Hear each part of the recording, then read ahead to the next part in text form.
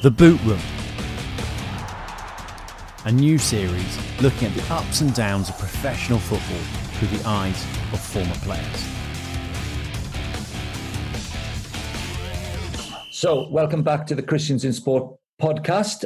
We're bang in the middle of the football season. It's up and running. And in this series, we're diving in to chat to players, coaches, leaders in the game, really experienced people who know every level of professional football. My guest today is a real old pal of mine, proper pal, Steve Spooner, currently lead professional development coach at Birmingham City, primarily working with the club's under-18s, and has been doing that since 2006, so that's quite a stint. And if you think that's a stint, listen to this. He was a professional footballer as a player for 2 decades, started as a teenager with Derby County in what's now the Premier League in 78, played over 450 Football League matches for Halifax, Chesterfield, Hereford, York, Rotherham, Mansfield, Blackpool and Rushden. Now that's a list. But he kept going. He just kept playing. He played till he was like late 30s, played non-league for Rushden and the Football League for them, Burton Albion and Gresley. So you're talking a guy who's been in professional football for over 40 years. Spoons hung up his boots for good when he became youth team manager at Rushden. He was promoted to first team coach there. And in that season, they went up. They got promoted that year. And in 2004, he took over at Notts County youth team and was first team coach there as well before going to Birmingham City in 2006. And on his watch, Birmingham have twice reached the semi-finals of the FA Youth Cup, which is pretty prestigious and very hard to do unless you're a very top money team. And he's done that twice, not least this year, 2009 and 2018. Hey, Spoons, welcome to the Christians in Sport podcast. Welcome. Top man. No, I've got to start here, Spoons. You're at Chelsea as a kid. They pick you up and become a schoolboy at Chelsea. You live in that neck of the woods. You go to Chelsea, and incredibly, really, before you're 16 years of age. I know it sounds sensational, but it's an incredible tale. Your mum, you're the apple of her eye. You're the youngest child in your family, and you lose your mum. How do you cope with that as a 15-year-old kid? Well, if I'm honest, Dano, I really did struggle. I had the support of my siblings around me who were married at the time. But obviously, you know, you have to come home to the house on your own when everybody else is at work. And that was the big thing that really hit me when it first happened, the coming home and the emptiness of the house. I was used to a warm smile and, you know, my mum just oozed love.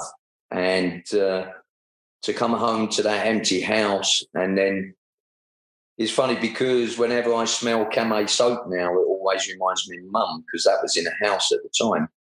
Mm. So, yeah, I was absolutely devastated. But, you know, like the wonderful will of human beings, you find a way to cope. Some of the strategies I use wouldn't be advisable now, but I had no basis, you know, no real experience other than probably a year, 18 months before that, I'd lost my nephew in a cot death, which was very sad as well. So we then get hit with this double whammy that sends you sideways. And, you know, I lost the focus of football. I'd been out for a while with Osgood Salatras for nearly 6 months with that as well. And then when something major hits you, you tend to lose focus on everything, which I did with football school. And then, you know, through the support of the family, I managed to get back to school, but it was tough.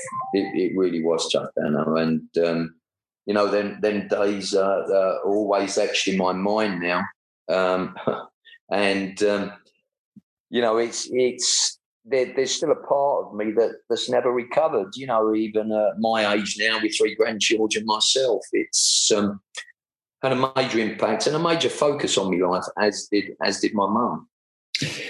Spoons, the remarkable thing as we do this podcast for people who are thinking about faith or established in faith or anywhere in between, involved in elite sport and really competitive sport, for me, the striking thing is that because you had Osgood Slatters, so you hadn't been playing, your mum dies, you come home to an empty house, as you say. No wonder at that point you don't get a schoolboy, you don't get an apprenticeship at Chelsea. That's pretty understandable. And yet, very shortly indeed afterwards, you're at Derby County as an apprentice professional. You've moved from London up north on your own. Mentally, that's for parents of young players and people in performance pathways, you've got to be born with that, haven't you, Spoons? The ability to just move away and do that with that kind of pressure. Yeah, I think when I look back, I didn't realise it at the time, but I think I surprised myself.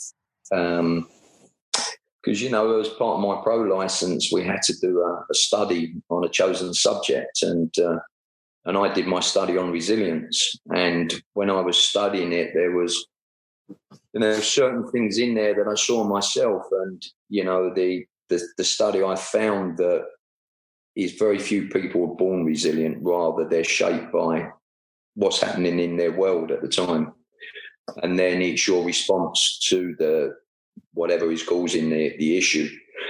And of course, that was what gave me a resilience that I never had before, because I was, make no bones about it, I was spoiled. Youngest of four, breakfast in bed every morning, and that kind of thing. And then when you got to get up and do it yourself, it's a major shock. But no, I found something in myself, which I, if I put my hand on my heart, I couldn't say at the time I realised that it was resilience. I didn't know it. It was something, well, what are you going to do? You want to be a footballer. I had the chance to go to Millwall, Gillingham or Tottenham on trial. But there was a coach called Dario Gradi who had been at Chelsea when I was there, and he moved to Derby County. So he knew about me and a couple of the other players, and they was in a similar boat, got released. And we all three of us went up, and two of us were successful, one wasn't.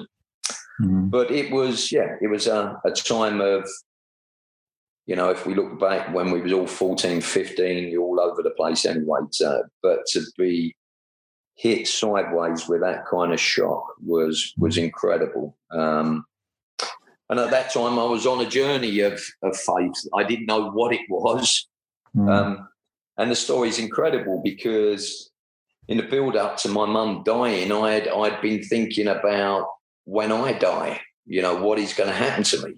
And Spoons, let me just come in there then, because that is a pretty remarkable thing to say, because when your mum died of a brain tumour, I mean, it was immediate. It was like 3 weeks. So you had no warning about this. So are you saying, because you didn't come from any kind of church background, were you thinking about God before that then as a kid? Well, I don't know if I was thinking about God, but I was thinking about eternity. And I thought, well, there'll be another world. Well, where is this other world? Where is it? And all these questions that was being raised in my head. And I remember I turned into selfish prayers like, please let that girl fancy me. And please let me win a game of football. And my brother actually said to me one day, he said, I've seen you praying before the game. What's all that about? I said, well, I want to win. And it's that was, that's light-hearted. When my mum died, of course, this search, what is there, accelerated. When I look back now, I can tell I had religion. I didn't have God. I didn't have Christ. I had religion. It was, as you quite rightly said, no one in my family led to believe. A cousin, who I saw every now and again, who was a lot older than me. Apparently he was a Christian, but I'd never had any conversation with him. And this is a remarkable thing because no one has ever witnessed to me. No one told me about Jesus. No one told me about the cross. So for the first 18 months or so, I was trying to work out what religion looked like. And for me, it was, you got to be a square. You've got to be so standish, outish as what a Wally he is. That's incredible. Spoons. Right. You've got to tell us then, what did a square look like in the boiling hot summer of 1976? Well, you're absolutely correct there. So if someone's had a taste of the summer this year, well, that was pretty much the same from May through to September. So I had this this notion that I've got to polish my shoes. That's number one. Number two was I've got to change my hairstyle because I cannot be looking like I'm a dude. You know, I've got to. So I decided to put me blazer, school blazer on and keep it on come what may. And I had my shirt, my tie done right up to the top. And then I started to stay behind after school, putting chairs on the table and picking up litter. And I mean, when I speak to some of my mates now, they said, well, what was you doing? You know, we left you alone because you became someone else.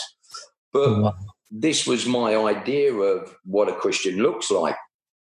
And we'd always read The Sun in my house. You know, all my family were builders. They were tough men. Language was very colourful in the house.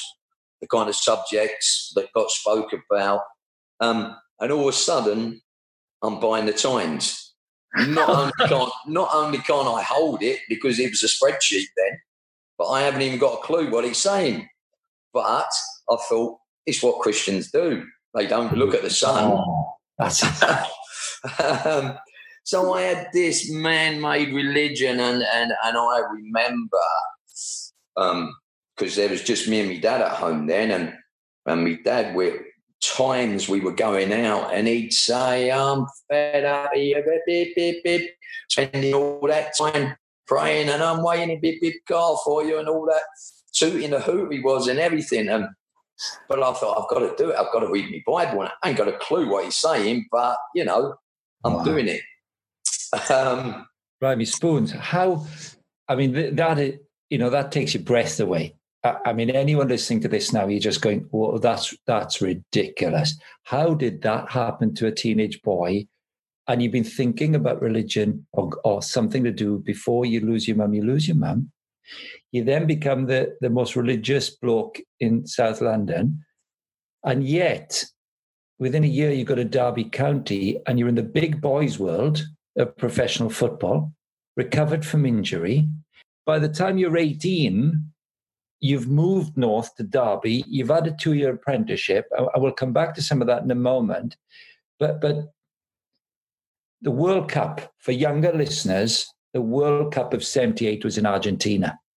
The top players in the world are in it, and Argentina win it. You've got Ricky Villa and Ozzy Ardiles, two of the stars of Argentina, who play for Tottenham Hotspur or Spurs. Glenn Hoddle, the best player in England, is at the World Cup and is top draw. And you, Spoons, make your first team debut back in London against Spurs in 1979, straight after the World Cup, right?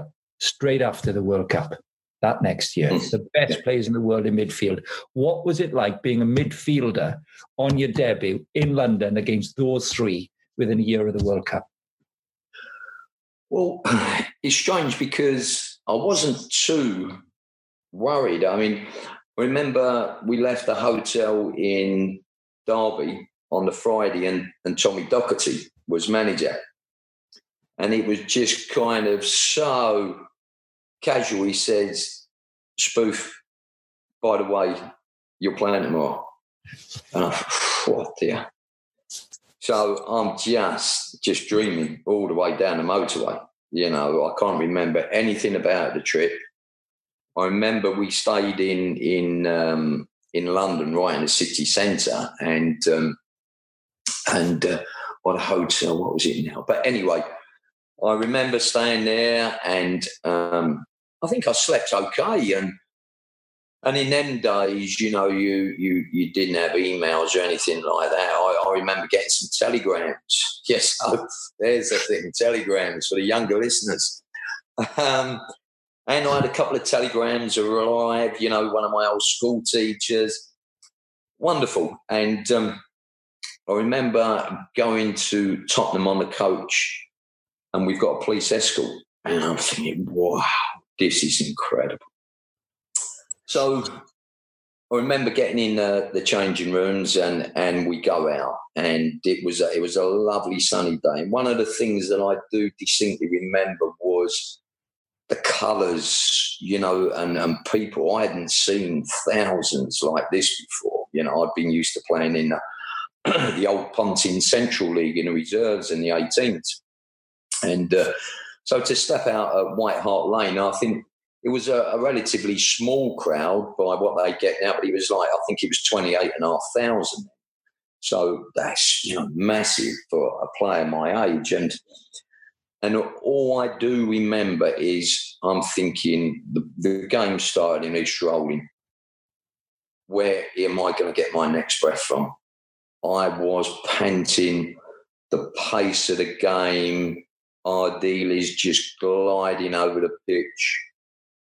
VR, I was struck by VR, how big he was, you know, 6'2", so strong.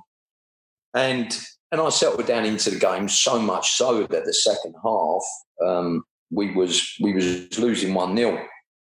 And I think it was 1-0 at the time. Anyway, it's near the halfway line, and our left back throws it to me, and I've got it on me chest. I flick it up on me thigh, and I volley it back to the goalie, and it goes out for corner. And of course, they score from the corner. And that's it. I'm thinking, I've had it. I was expecting the curly finger, come on, off you come. But I stayed on, but I didn't play in the next game. I was sub.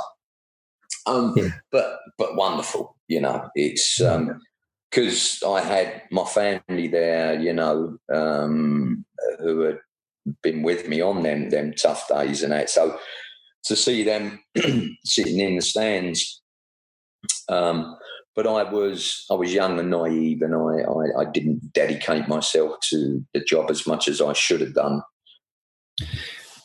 So, Spoons, perhaps I can jump about a bit then in our interview and take you back towards the end of your career, actually. Well, not so far off anyway.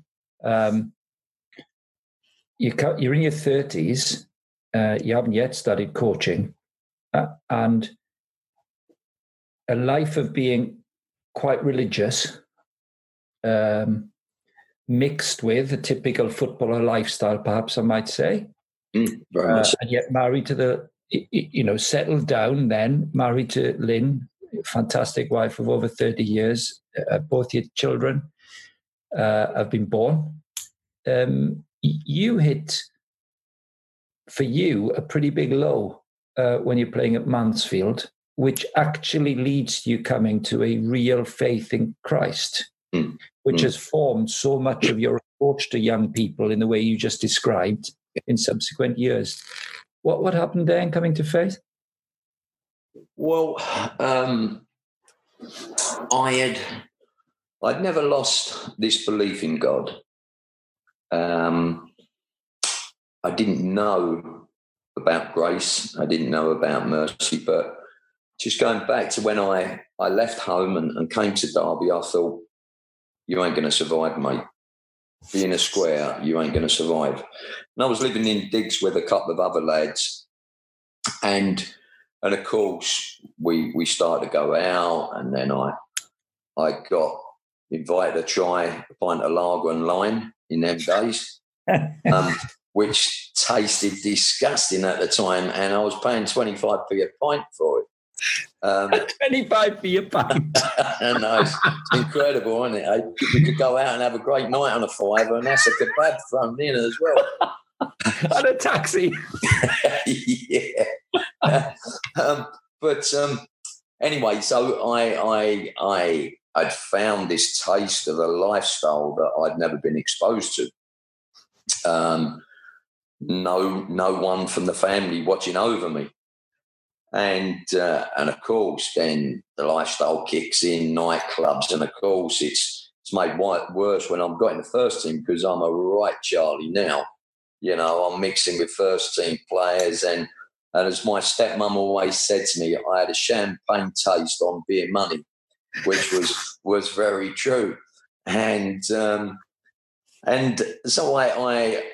the amazing thing is, Dan, in all this, I used to read my Bible and say my prayers, and then ashamedly go out and do everything in the Bible it says you shouldn't do. But, you know, because I had religion, I ticked the box, and, you know, I'd done the bit what I was responsible for.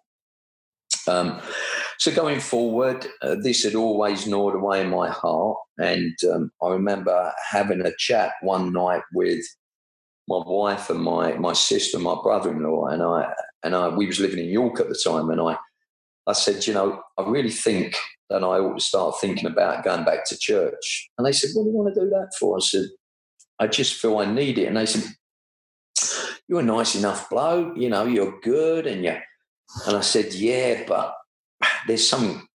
So anyway, fast forward a couple more years, I didn't do anything about it. And I was talking with a player at Mansfield, and, you know, I can't remember where we was, but we started talking about God, and I said, well, you know, I believe in God and I read the Bible. And they go, you? I said, yeah, me. And I think that really struck a chord with me. I thought, what do people think? What kind of person am I? Now, I knew I wasn't someone who lived by the word, but still that cut to me. And well, I suppose you're saying he's going, don't be ridiculous, not you, not the way you live. Yeah. That's the way I'm seeing it. Yeah.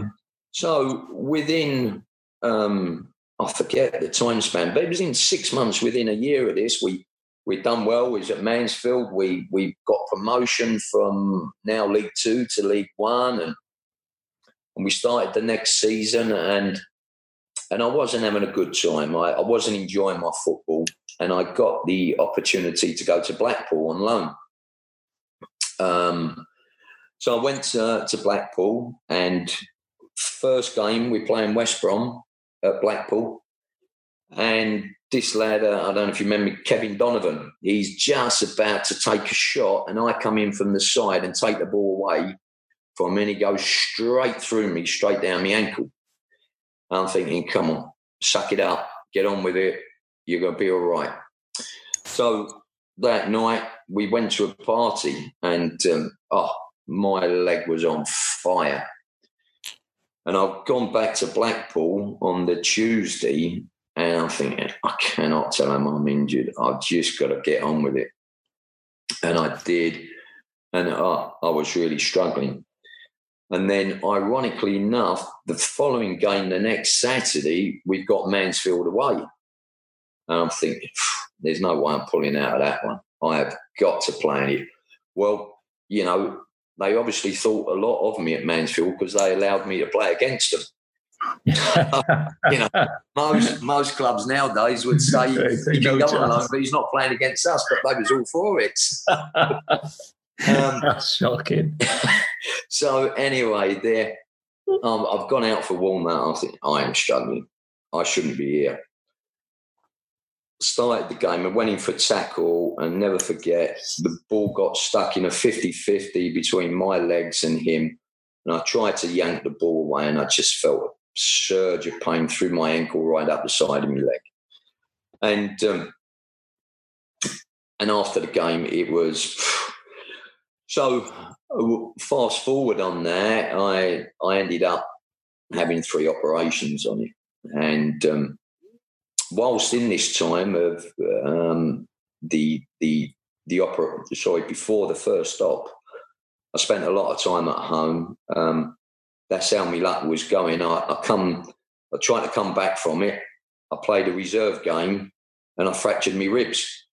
And I had to come off with my ankle I now developed a cough as well. So I'm coughing all this time with these ribs. My ankle's on fire. I'm on crutches. I go with the wife to pick the kids up from school, and on my good ankle, I go over on it. Oh, stop it. And I end up doing my good ankle on a wobbly bit of pavement. So I'll never forget. I go in for surgery at Blackpool, and I said to the surgeon, "Look, while you had it, you couldn't shove a jab in the other ankle, could you? That's killing me." So, but prior to that, yeah, I got in a really dark place, Dana. Really, really dark place. Dark thoughts come upon me. Nobody knows anyone better than themselves. And the inner man, you know what the inner man's saying to you. And my conscience was on fire. Not because I'd done anything particularly wrong. It was just that I felt that I wasn't a right person. And I then pick up the phone to call David Carr, who was, at that time, Dave was a lay preacher, and he used to look after my pension and several other players' pensions.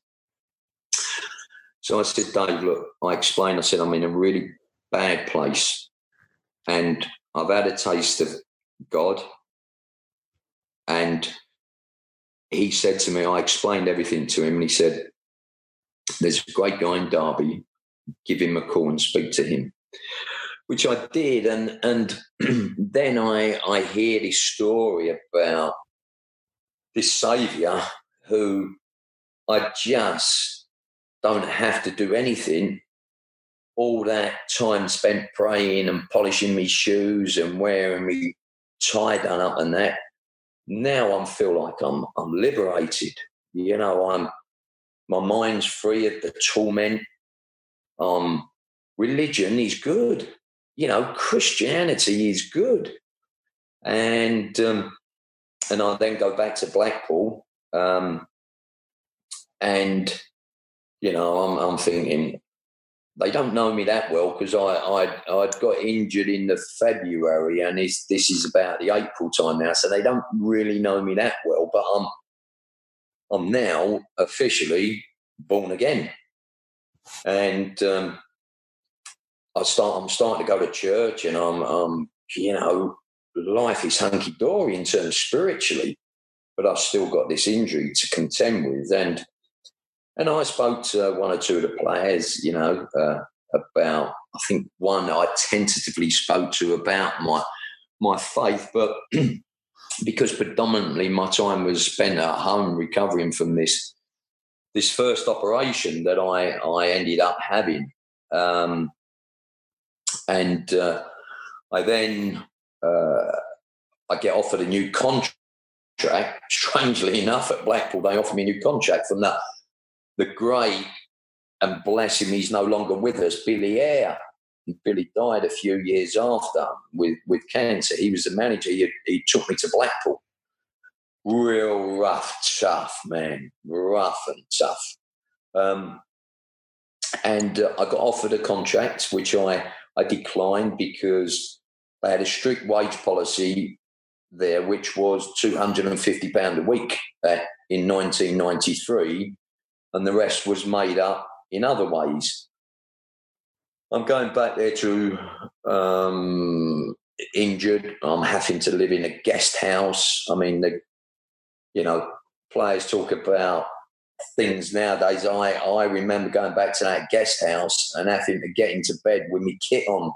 Well, I was that cold in the afternoon because they couldn't afford to put the heating on. And I thought, I'm not staying away from my family.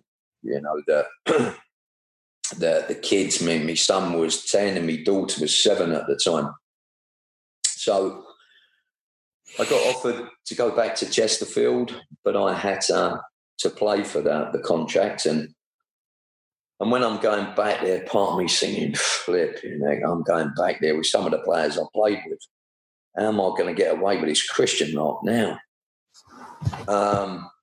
And it was the first game, and it kind of brings me on to the story, what you were saying about Lawsy. So Nicky Law, and anyone who knows Nick in the game, Nick's a fellow Londoner, and he's effing and blinding, and he's a rough, tough man. And we'd been at Rotherham together, so I go into training and see all the lads again. And the first game away, we got Lincoln away. So I'm sitting at the back of the coach, minding my own business, looking out the window, out the old fire exit door, and then Lawsy comes and sits behind me. By the side of me. How you doing, Spoof? Because some people call me Spoon, some people call me Spoof. Depends what club I was at. And anyway, Spoof, how you doing? Yeah, good, Lawsy, good. He says, we're chatting away, and he's gone, have a look at this bird in here. And he's opened the sun. So I've gone, very nice. And because as it's coming out, I'm thinking, what am I going to say? So he said, very nice. He said, what could now, what? He says, I said, very nice. He said, what do you mean, very nice? I said, what? Yeah, it's nice. He said, you ain't one of them born-again Christians. Honestly, Dano, word of my life, he's come out with that straight away. So I've gone, as a matter of fact, I am. And he's gone, no. I said, yeah. So he stands up from the back of the bus, walking down the bus shouting, you'll never guess what, Spoof's only born-again Christian. So, I've had some good lads' nights out with these players, drinking and that, and I'm now born-again Christian. So that saved me a whole load of how am I going to get around this? And then I went into training, and there was Mayfair and Penthouse put all over me peg, and I went out one day, it's all over me car and on me wing mirrors and everything. And the thing is, Dan, what I learned there is that not to pretend to be religious or pious. I said to him, lads, you got to pack this in. I nearly had an accident on the way in where I daren't look out my wing mirror, and they kind of, the initial bit goes out the way, and I'm 33 now, so I'm a little bit more of a respected pro in the dressing room, and people then start asking you questions, and it's surprises one or two people interested in this, and you end up speaking, and that was my journey of being born again, and I to learn to live in grace, and I'm still had my struggles at times with it, as we've had many conversations over the years. But I've just been currently reading Galatians, and that's a wonderful story to give you a kick up the backside when you're trying to get through on some works. So that was the start of my journey. It's a great story. I mean, it's just a great story. I'm going to try and draw you in on that then. So that's an incredibly long period of time, from a 14-year-old thinking, what happens after I die, to then out of the blue losing his mum after the diagnosis of a brain tumor in 3 weeks. You move up north to Derby, you're in the first team at 18, you play a full career, 450, nearly 500 games. 33, you come to a understanding that it's a free gift, not to be earned. And here you are, over 20 years later, where you've continued to work in professional football all your life. All your working life has been in football, from the highest level to non-league. You've been in all of it. It's an incredible career, Steve. And I think I'd like to draw you in now by saying, from what we've heard of your story of coming to faith, and we've touched a little bit on the way you handle young players, how has this changed you inside the business as a football man in the last 20 odd years? What are the biggest changes in your own life as you do your job that you're glad of? I think one of the big things is I learned to deal with adversity in a more balanced way. Just going back then, when I went to Chesterfield, they wouldn't give me a contract till I proved I was free of injury. And my ankle went again, and I ended up needing 2 bouts of surgery when I was at Chesterfield. And I remember reading Hebrews 10 about, do not throw away your confidence, for it will be richly rewarded, and have patience to do the will of God. And I thought, I've got to trust. This is where, looking back now, this is where faith really, the rubber hits the road. So in that time, my wife isn't a Christian, wasn't, and wouldn't profess a faith. She professed a belief in God. And so, she's seeing her husband, who is undergone an unbelievable change of character, laying there, can't do his job, and there's no money coming into the house. And she's a real trooper for my wife. I love her to bits. And she said, well, I'm going to have to go out to work. And she went to work at Tesco's on the checkout until we got ourselves back going again. And I went to Rushden and Diamond. So, in that time, Dano, there was periods of time out of work. And I'm thinking, this is too much for me.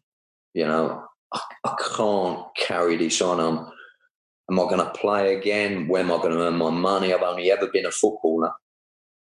And, I just held on to my faith then, and had a lot of supportive Christians, you included. I met you later on after that. People that helped me through. And I think I look back now, and it was great grounding again, because 2 important times of my life, when my mum died, I found that resilience and that character in me that I never knew existed. And then when I'm injured, I found a faith and a stability in God that has kept me grounded in the years of times when other times have been tough, because he was faithful, and he brought me through, and he developed me in my character as a Christian and as a person as well in them times. And there were some really bad times in there. I mean, times I've thought, even on good times, I thought, why did you choose me? This is too hard. I don't know if I can carry this for you. But God is good, and he gave me the strength to get through it, and I came through, and then I got an opportunity to go on trial to Rushden and Diamonds, and I went, and I got a contract, and from there I went to Burton, and finally as playing manager at Gresley, and I managed Burton for a little while, for about 6 weeks, me and Andy Garner, which I really enjoyed. And when I was at Rushden, I had to think about the next stage of my career now. I left school with no qualifications. What am I good at? And people have always told me, you could sell fish to the Eskimos, So I thought, well, I'm going to try a bit of sales. And I like the idea of, the nice smart whistle and a car and all that, And I'm thinking, that's a bit of me there. I could do a bit of that. But I couldn't get an interview. And I saw an advert in the paper in Derby for telesales. I thought, right, come on, you're going to have to start at the bottom. You're going to have to get something on your CV. So I went, and I hated it. I hated it. And I couldn't carry it on. And I subsequently got released from Rushden because injuries kicked in again. I went to Burton Albion, and John Barton, who was the manager of Burton, he asked me if I'd like to go in at Burton College. Well, I think I mentioned earlier that I had no qualifications, and this is so daunting for me, going into an educational establishment. And then I was coaching part-time at Derby, and this is where I thought, this is what I want to do. I couldn't say that I was 100% in love with it, because I'd only ever been a player, and I thought, well, this is what I know best, and this will give me a chance in the future. So I threw myself into coaching and went through the coaching qualifications, got my A license, and then I started on the coaching ladder at full-time at Rushden and Diamonds in, I think it was 1999, September 99 I started. So in some ways, that's it's a sort of, you might call it a coincidence in human speak, isn't it? The door opened to a career, which presumably would have been, there was a big jump for you to be doing studies and school. Did that help you with your coaching qualifications in a substantial way? Did your faith have anything to do with that period? Well, I remember going to see Cannon and Ball. They spoke at our church when they were born again. And he said a great word he said, we don't have an agent now, because we say to people, we've got the best agent in the world, and he doesn't take 10%. And, it's a basic trust, that I just trust him to open doors for me. And when it's right, you walk through. If you feel that it's not, you don't, or God would put up I tended to work on the traffic lights, if there's enough evidence it's green, you go. If it's not, then you stay, because God has given us a brain as well. And there's times where we have to step out in faith. And I think He expects us to use it. And, that was a good piece of advice I was given by Gordon Neal. So my life has been based around trusting God. And there were times when I was out of work and I thought, I ain't so sure about this. But I'd read something, or I'd see something, and I've got notes, probably like we all have, in pieces of paper or in books, when I felt like that, and I've gone, and I know where I was when I was thinking them thoughts, and I go back and I picture the whole day, and it's just, been about, when I look back on my coaching career now and see how God has led me on the bus. And I know for sure that I wouldn't have been a coach and B, a coach that's done okay at my level, if it wasn't for God, because on my own, I wouldn't have had them kind of qualities that I think exist in me, because my life is based on the Bible and a Christ-like life. Steve Spooner, great joy.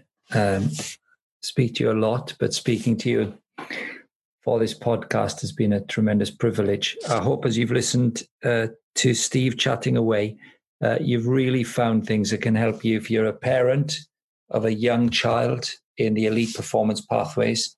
You've seen the coach's perspective on their lives and what a good coach tries to do. You've seen a person who's had to transgress tremendous adversity as a young teenager and reestablish themselves.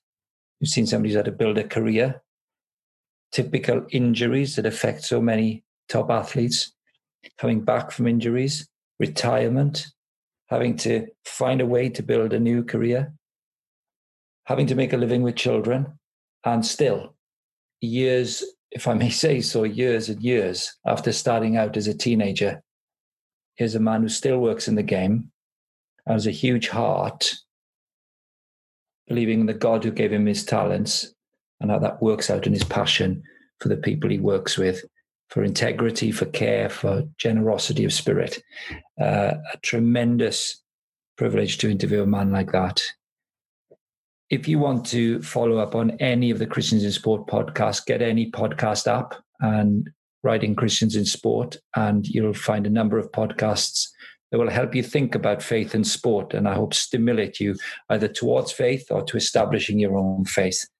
If you are an elite athlete or a parent of an elite athlete or a coach in the world of sport, which is demanding in the way that you've heard from Steve Spooner, just get hold of us on christiansinsport.org.uk and we'll be able to help you pretty much in any way that you'd like help to think about sport and faith. As ever, a tremendous joy to be part of this podcast and to be hanging out with my mates in audio. Good you can't see me, it's much better. Spoons is a looker. You can tell that from his story. I'm not. So that's why we do it on audio.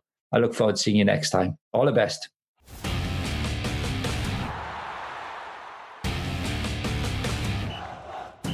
The Boot Room, a new series looking at the ups and downs of professional football through the eyes of former players.